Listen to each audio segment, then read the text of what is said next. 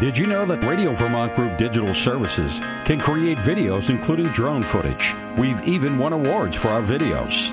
If you'd like to learn more and see examples of our work, go to rvgdigital.com. Radio Vermont Group. We're more than just radio. Good morning and welcome. Happy Valentine's Day. This is your host, Brad Ferland, Vermont Viewpoint, here at WDEV in snowy Waterbury, Vermont. Snowy Vermont and cold out there. Great show this morning. We're going to be talking right away with Representative Scott Beck. He's going to be talking about a new education bill that his committee is reporting out, or he's reporting out on. Later in the show, Dr. Dean Barcelow is in optometry, and there's a bill S.233 that expands the scope of work of optometry here in Vermont, and he will talk about that bill and what it means for all of us. And then at 10:15, Gregory Tatro and Greg Tatro and Gary DeCarlis are joining us from Jenna's Promise, and Gary is the Executive Director of Vermont Recovery Network. And we'll hear about the 5-year anniversary of the loss of Jenna, but also hope that the Jenna's Promise organization is bringing to the world. And also Gary will talk about some of the legislative initiatives that's helping in recovery. So I want to go right to the phone line with Representative Scott Beck. Welcome and happy Valentine's Day. Good to be on, Brad. Happy Valentine's Day to you, too. Yeah, thank you. And thanks for ducking out of committee. I know it's very busy there, and I appreciate you joining me this morning. Do legislators exchange Valentines? Are there 180 little boxes and you share? Well, it probably doesn't look like what you remember in your second grade classroom, but like I brought in Hershey Kisses this morning and put them on all my fellow committee people's desks, and it's little things like that. Well, it sounds great. So I want to jump right in. You're representative from Caledonia 3, St. Johnsbury area, but have been on education committee for a number of years, and this looks like a pretty big and unusual bill in H850. Can you tell us a little bit about it? Sure. Yeah, and actually, I'm Caledonia Essex now with the changes that occurred, and I'm on House Ways and Means. I was on Education, but I'm on Ways and Means now. But yeah, H50 basically does, I would say, three things. One, it removes the 5% cap that was part of Act 127, which is, I think your listening audience is probably pretty familiar with that because there's been a lot of conversation about it. But House Bill 850 would eliminate that cap. Two, it instead of the 5% cap, it sets up a system whereby if a district was disadvantaged by the weighting changes, then they get a discount on their tax rate in FY25, and then that discount would phase out over 5 years. The discount is they would get a 1 cent rate discount on their local tax rate for every percent that they were damaged, and that cent is off of the pre-CLA rate. And then the third thing that it does is that if a district decided that at this point, and they don't have to, this is completely optional, that if they wanted to pull back their warn budget and not offer it to voters and instead warn a different budget, as long as they conduct that vote prior to April 15th, the state would cover any additional expenses that are incurred to make that vote happen. And those are basically the three pieces of the bill. Are you getting any sense that school boards are, if this gets enacted, are they going to take advantage of this and go back to the table? We don't know. I think it will be all over the map. I think some districts will decide to pull their budget and rewarn. I think some districts will say, well, let's just let's just see what happens at town meeting, and we'll go from there. And then I think there are probably about a dozen districts that, because of where they vote on the calendar, they have not warned yet. So they will be able to warn with all of this information. But we're only, we're 20 days away from town meeting. So some districts might just say, let's just see what happens at town meeting. And that would be a perfectly logical, legitimate choice. Others may decide to do something different based on the unique circumstances of their community. But we really don't have a sense of exactly how the school districts will react to this. And when you say damaged or disadvantaged by the weighting system, can you help us with that? Yeah, so what AOE did is they looked at the previous weighting system, and they determined what percent of the total state's weighted population that a district had. Okay, and then they did that same calculation using the same year, FY25. They did that same calculation with the new weights to see what percentage of the weighted population they had using the new weights. And if that percentage decreased, then that indicates that there's a disadvantaged district there that has lost capacity because of the weighting change. And these school budgets, this really has nothing to do with capital money at all, or does it? Oh, well, it might. No, capital money, capital construction projects in school districts are in budgets, and in some cases they may be part of their education spending. Of course, education spending is what that's where tax rates come from. So no, if capital construction is definitely at the local level, they make those decisions about what they're going to do and then how they're going to pay for it. Okay. We are talking with Representative Scott Beck on Education Bill H-850, which is allowing communities to rethink if they're going to put their school budgets out in 20 days at the March 5th election. If you want to join this conversation, you've got questions for Representative Beck, give us a call, 802-244-1777. So the absentee ballot requests have been going out in communities, I believe, they're just starting this week. What does that mean for a school budget ballot that goes out, and then what does the voter do with that if they don't even know if it's going to be valid or not? Well, if a voter gets a ballot, they should vote.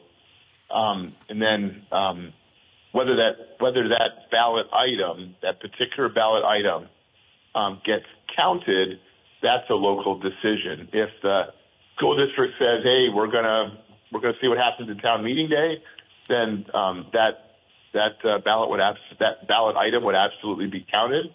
But if the school district says, "You know what? Nope, we're going to pull that ballot item and we're going to submit a different one for a different date," then that ballot would come in, and that ballot item, while it would be counted because of the tabulator, it wouldn't be reported and it wouldn't mean anything. Okay. So where is the bill right now? When will the world know that this is going to happen? My expectation, it's on the notice calendar in the House today. My expectation is that it's going to be pulled up off the notice calendar this afternoon. I'll report the bill, and then it will likely be put in all stages of passage if the body's amenable to that, and then the Senate would have it tomorrow. So you report out the bill from your committee. Is that what I'm hearing? Right, that's correct. I'll report the bill to the body on behalf of the House Ways and Means Committee. And is this considered a money bill? Is that why it's Ways and Means? Does Education Committee look at this as well, or? The Education Committee has been a part of this conversation, but ultimately this is a bill that's about tax rates. And so because it's a bill about tax rates, the House Ways and Means takes the lead on it. Okay. So the how do all the clerks, and I don't even know the mechanics of how everybody sort of finds out the results? I mean, this will be widely reported, but is there a mechanism for this as well? Yeah, well, fortunately, we have a lot of really, organizations in the state of Vermont that are very good at communicating. Vermont League of Cities and Towns, the town clerks have their own organization. You have Vermont superintendents, school boards, principals. So as this bill has moved along, and they are in constant contact with their people. I think the clerks know that there is, some rumblings over here, and when that bill is finalized, that I'm sure the town clerks will, their association will communicate with the town clerks, and the VLCT will communicate with the towns, and the superintendents and school boards associations will communicate with their people. The word gets out very quickly. In fact, sometimes within minutes of these decisions being made. Yeah, that's remarkable. I imagine all eyes are on Montpelier on this because it's a pretty big deal. We are talking with the Representative Scott Beck about a education bill, H.850. Representative Beck is in Ways and Means, and this bill is moving along, it sounds like. Representative Beck, what are the advantages to a community to take advantage of this bill that you see? Well, if you're talking about the part about the ability to pull a ballot and then rewarn it, I think that just gives them another tool in the toolbox to try to get to a point with their voters that they agree on a dollar amount. As far as the other pieces of the bill, I think the advantages is that by at least right now that the Joint Fiscal Office believes that education spending is going to increase by $243 million in FY25. $70 million is more typical. Of course, somebody has to pay for that that extra $173 million, and that's property taxpayers. So it's widely believed, and I think true, that this 5% cap has encouraged a lot of spending that would not have otherwise taken place. And if we can get that 243 number to come down, then that will force there'll be lower property tax rates for Vermonters. The other benefit I think of it, which is I think a very real one, is that with the cap in place, we were setting up a situation for school boards where that if they're spending $4 million over the cap, and their voters did not approve that budget, then they would, in that situation, the district would have to cut, millions of dollars, probably, dollar for dollar over the cap out of the budget before any tax relief was gained. And we thought that was a really no man's land type of situation to put a school board in. I know, for example, Stowe, they were spending $4 million over the cap. If the Stowe voters had disapproved that budget, the only way that the Stowe school board could get any type of tax relief would be to cut $4 million right off the top. And we thought that was just not a good situation for school boards. Are there disadvantages to communities who just sort of go forward with the budget that maybe it's just too overwhelming or Well, I mean, it depends on the budget. When spending is reduced, tax rates go down the yield inflates and tax rates go down for everybody. I would say in general, which districts would welcome this bill and which districts might not welcome this bill. It all depends on how aggressive the school district was about spending over the cap. Okay? Yeah. If the school district was very conservative and they didn't add any extra expenses and they did everything they could from going over the cap, this will help that district. But if a district was very aggressive about spending over the cap, then this bill would force them to make some different decisions, I think. Which sounds like the redo is an advantage to all taxpayers. You're giving them that opportunity. Yeah. And it's just an option. It's just an option. School boards do not have to take advantage of it. So there are hundreds and hundreds of bills each session in Montpelier. Did this come about in an unusual way, H-850 at the 11th hour, or was there contemplation about it? 850 is a committee bill, so it was generated by the committee. But the committee bill is a very commonly used practice. So this is not really, this process is not an unusual legislative process. So they started identifying what looked like a problem with budgets. You're talking about a $243 million increase. That gets the attention of everybody. It does, because it shows up in property tax rates. Yeah. So if in the perfect world, do you anticipate you're going to see that 243 drop? Is it look like this is a really good incentive for communities? And yeah, I think we will. I think that it will come down. I mean, it was 205 in December, and then it ballooned. How much it will come down, I don't know. I mean, I hear some people say they think it'll come down $50 million. Could be more, it could be less. But every amount that it comes down will lower the property tax rates for all Vermonters. Well, all Vermonters will appreciate that for sure, Representative Beck. Are there other things in Montpelier? We've got a couple minutes more. Anything else that's sort of percolating of interest to you? Yeah. I mean, I think the greater budget, I think that's, an interesting conversation. How do we, in the same inflationary environment that school districts find themselves in, how do we grow the general fund at only 3.5%? I think greater education reform has always been an interest of mine. This is what we're doing at 850 is it's solving the problem in FY25. But if we don't do anything to reform the greater education fund, we're going to have very similar problems in FY26.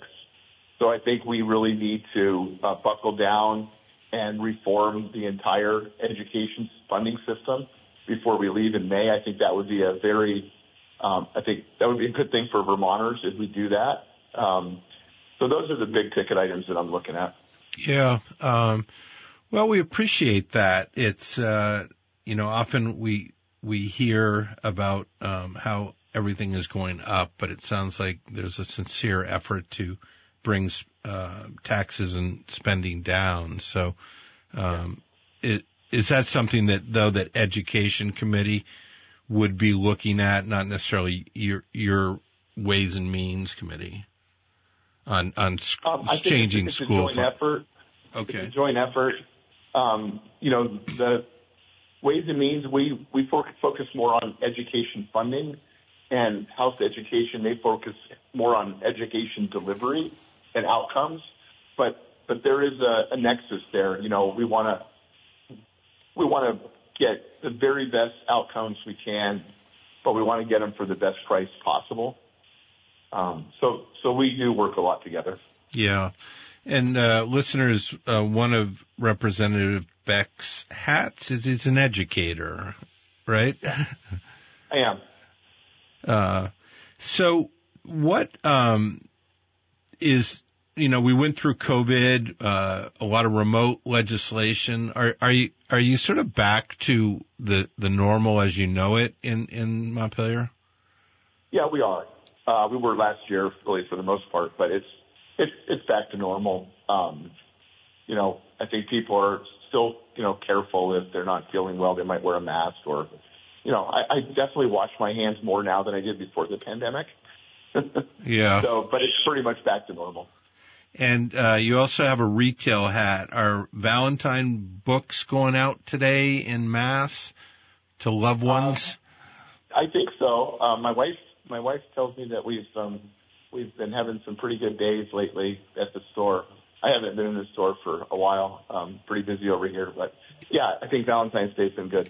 Yeah, I talked to a florist yesterday, and she said it was remarkable how Valentine's Day is every February 14th, but people don't seem to remember that until the night before or the day of or something.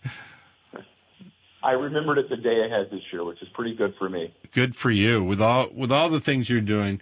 So, Representative Beck, I really appreciate your time. I know you need to get back to committee. Thanks for the update on H-850. We'll be watching carefully, and hopefully this helps in the whole tax-based world. All right. Thank you, Brad. I appreciate your time. Thank you. This is Brad Ferland. It's Vermont Viewpoint, WDEV here in Waterbury.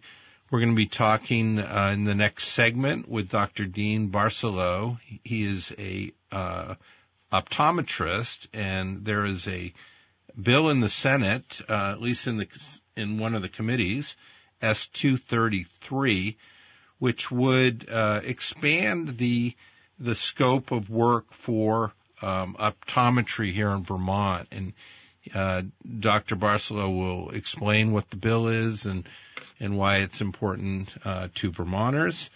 And then at 10:15, we'll be talking with three guests, I believe: Gregory Tatro, his dad Greg Tatro, and Gary DeCarlis, who's executive director of Vermont Recovery Network. They're going to be talking about Jenna, who we lost 5 years ago to opiates, but remarkable story of how they turned tragedy into hope. And on Valentine's Day, we're going to talk a bit about that hope and what they're doing. And also Gary will talk about things that are going on in the legislature that are important about recovery in Vermont, a big topic for everybody in Vermont.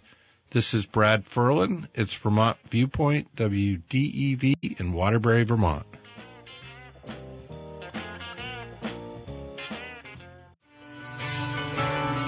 Good morning and welcome back. This is Brad Ferland, your host on Vermont Viewpoint here in Waterbury, Vermont at WDEV. Cold morning and driving was a little slow. I was behind a snowplow on the right and a slow car on the left, and we weren't exactly speeding down the highway, but I did make it to Waterbury. Happy Valentine's Day to everyone out there. Hope you're having a good romantic day. And, there's also those who don't have Valentine partners. I hope you're taking care of yourself, finding a good treat, something you love to eat, or whatever that makes you happy. Everybody matters on this. My next guest I'm excited about, Dr. Dean Barcelow, is an optometrist here in Vermont, and there is a bill in Montpelier that I believe is in committee right now, S.233. I want to welcome you to the show. Hey, good morning. Thank you for having me. Yeah, it's great to have you. So you're a Vermonter, Royalton native, and eye care is kind of in your blood, it seems. Yeah, that's true. My grandfather started in South Royalton in the 1950s, and my dad graduated and came back home and started in, I think, 82, and I did the same. And were they, was it sort of always predestined you were going to go? Was that sort of your goal as a kid, or? To be completely honest, I thought my father's job was really boring. Uh-huh. When you're a kid and you go in to get an eye exam, what your dad does is puts you in a chair, shines bright lights at you, and yells at you to be still. And none of that seemed fun or exciting to me. It wasn't until I was late high school, I guess. I was working down in West Lebanon pushing carts, and my dad said, "Hey, I've got 2 staff members that want to be out at the same time. Take 2 weeks off. I want you to come in and tech for me." And so I did. And that's when I kind of realized that his job wasn't as bad as I thought. Interesting. That was probably where I started. Yeah. So that tech for him meant that you would actually bring clients. Yeah, work the patients up, right? Yeah. Work the patients up, collect special testing, have them read off the board, figure out kind of what the agenda was for the day, what's bothering you, any problems that you're having. sometimes that meant taking pictures or images. And are you in the same market area as your grandfather and father? I am. Yeah. I see people all the time who come in who say, I used to see your grandfather, I used to see your dad. I guess we didn't mention my sister's an optometrist too, so I usually tell them, well, you got to see my sister now, and then you'll have seen 4. Yeah. And is your sister involved in your practice? Or yeah, she is. So yeah. I work with my father and my sister. My dad's kind of taken a step back at this point, but me and my sister kind of carry on. We have a couple of the doctors in the practice, and one of them who started as a tech actually and turned in his notice, went to optometry school and came back. Yeah, and well, that's quite amazing, and the generational thing is quite amazing too. And you have a lot of sort of side hobbies as well here in Vermont. What are some of the things that you like to do? Well, here in Vermont, I don't know, we're gearing up to put some taps and some trees, and we're spending a lot of time with my kids. They're doing the school ski runners kind of program, so I've been over at Woodstock at Saskadina 6 now, teaching kids to snowboard. Uh-huh. And are you sitting your kids in a chair and shining lights in their eyes? And funny you'd ask that. Yesterday morning I had the local school 4th and 5th graders. My son is in 4th grade, come for a field trip, and I told them this exact story. But yeah, I sat them all in and showed them bright lights in their eyes and got them acquainted with what it was like to have an eye exam. That's awesome. Maybe 4th generation. Who knows? Maybe. I don't want to hold my kids to that, just to be careful. But if they had interest, I would be a proud papa. Yeah. So does it get frustrating for an optometrist to when you're going, is this clearer or is this clearer? This clearer? Because I sit there and I ponder and I do my best, but how does that work? I plead the 5th. Okay. It depends. A lot of times when we're going through that, we're kind of bracketing down. We know the direction you're going anyway. We're just trying to decide between 2 very close options. Yeah, yeah. And the results are always good. I know that.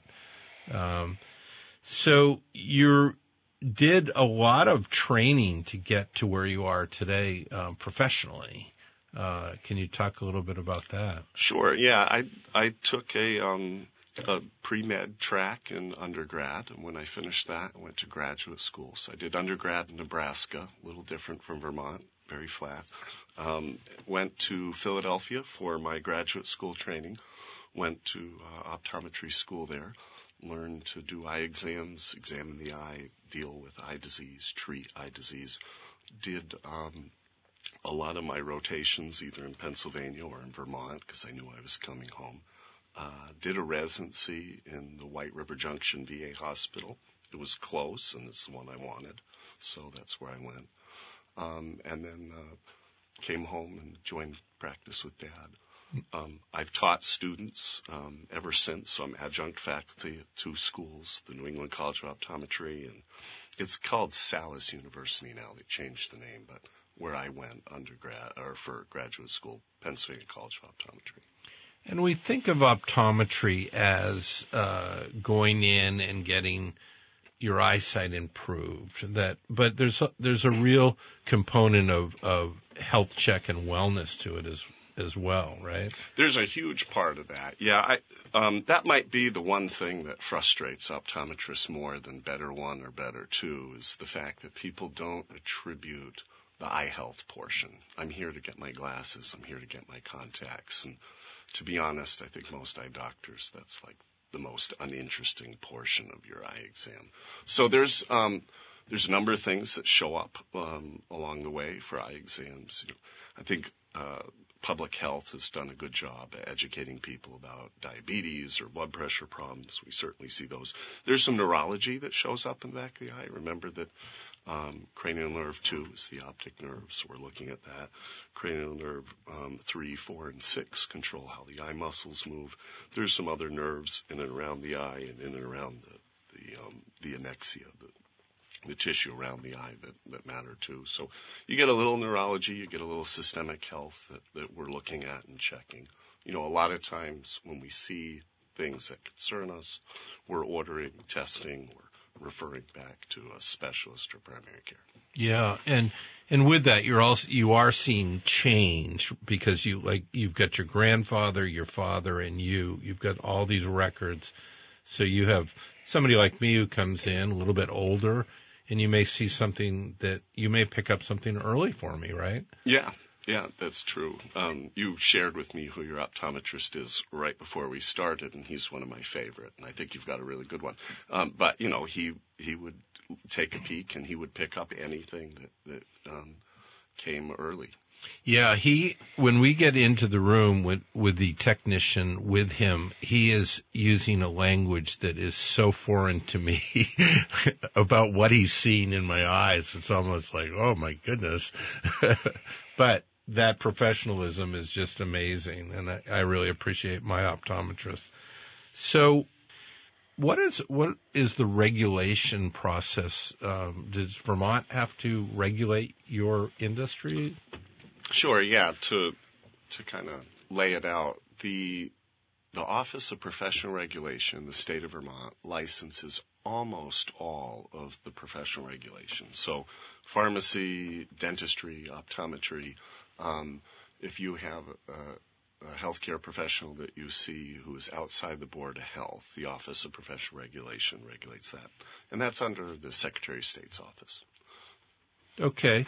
So the Vermont Optometric Association, which there's 100 of you or so in Vermont, I'm thinking, you've been working to update the scope of optometry practice. Is that right? That's right, yeah. So about 5 years ago, we started working with the Office of Professional Regulation we kind of went to them and said, look, there's 3 general areas of practice that optometry is educating their new graduates with, and we'd like to see those be included in what we can do.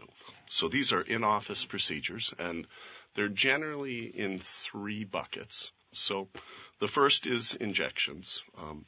We sometimes will inject medication into the annexia of the eye. We're not asking to put anything into the eye, but there are times where you might use a steroid, maybe in a sty, or you would inject a medication to treat glaucoma superficially.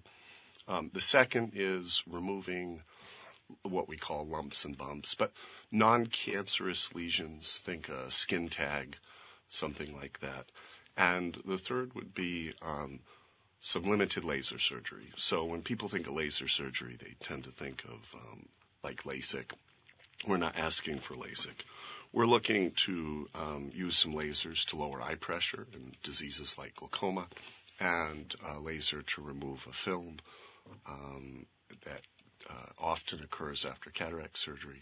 People kind of looking through a hazy film and just zap it. I can see you here, but I can relate to that. Yeah. I had cataract surgery years ago, and we're sort of watching this film. Yep. And it would be, for me anyway, I would love to be able to do that, right in the office with my optometrist. So these are skill sets that you have, but aren't able to utilize. Right. So if you back up a little bit, the way medicine works is if you went to medical school to be an MD, you would graduate with a 4-year degree, and in theory, your degree would allow you to do anything within medicine.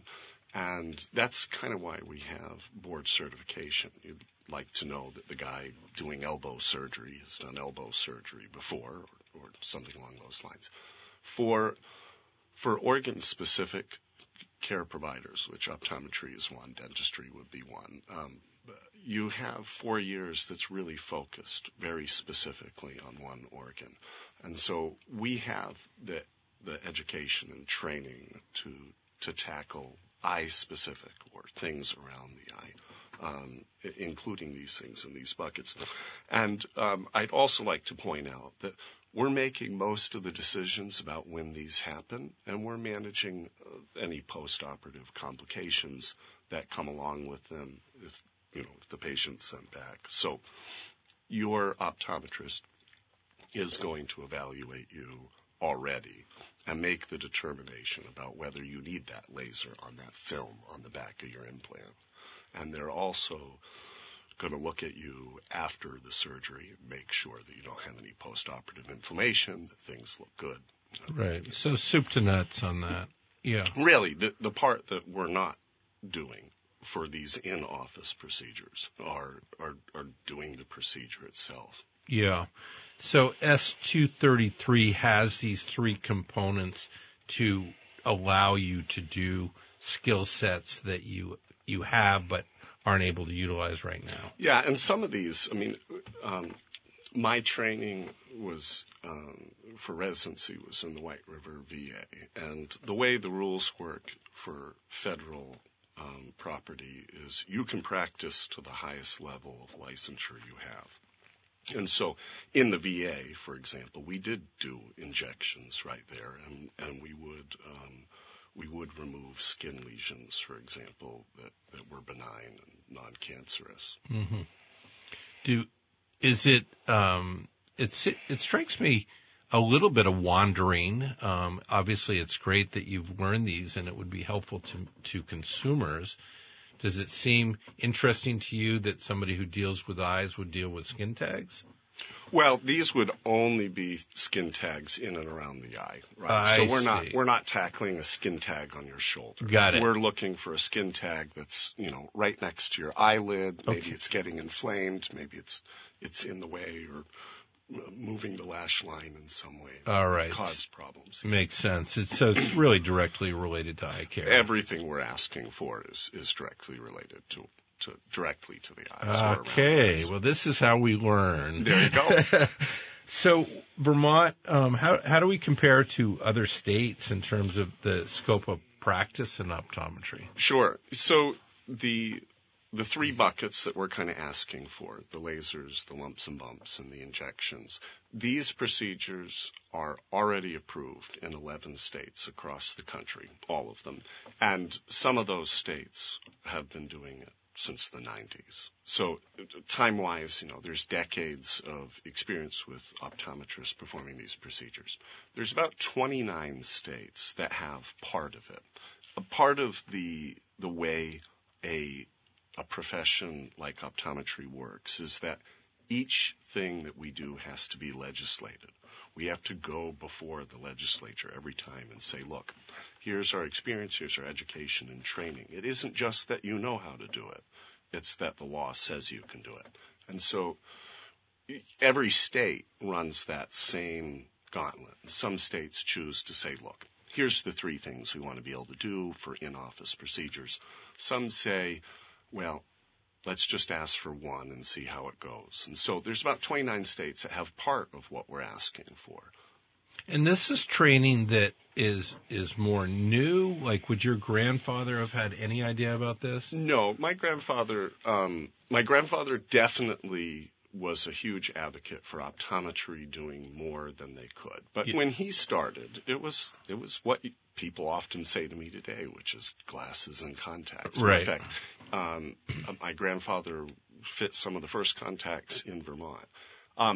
My grandfather was a World War II medic, and, so some of the things that were pushed around his time was like treating pink eye, because when he was in the Pacific, that was something he could have done as a medic. But then he came out, he went to graduate school, he became a doctor, and he couldn't do it in the state of Vermont, right?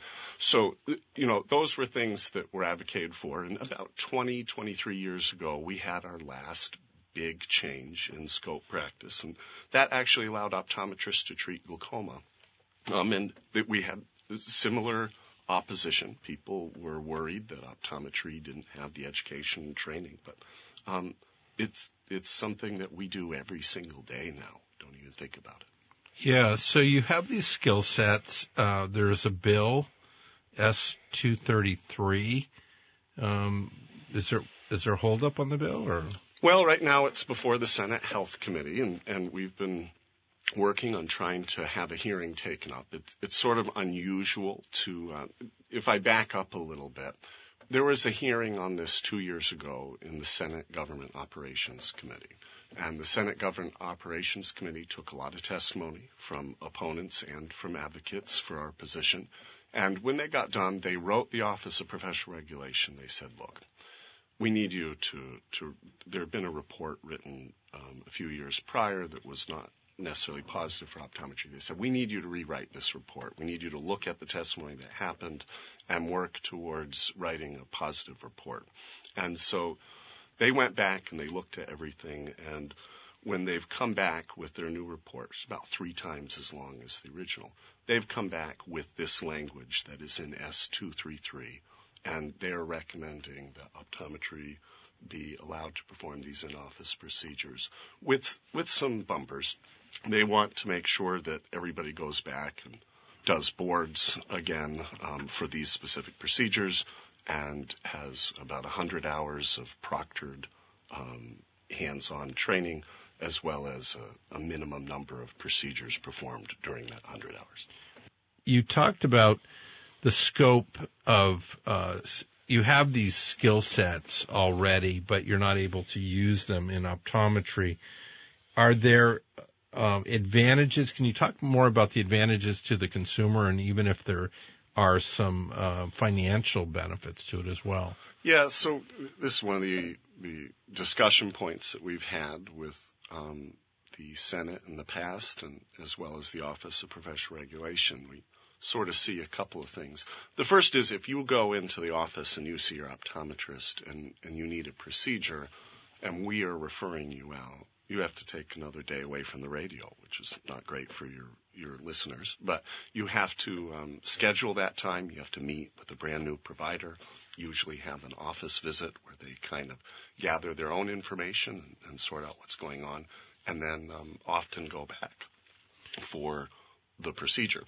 If you were in your optometrist's office and it was somebody who we had a long-standing care relationship with, and you had watched the process, whatever it is, maybe a film on the back of your implant or a little skin tag or something, we probably do that the same day. Certainly we would only need one more visit to do it. So you're saving time away from work, scheduled time, appointment time. You're also saving whatever the financial dollars are around your visit with the additional provider. And the insurance companies are all on board for this type of treatment for the most part?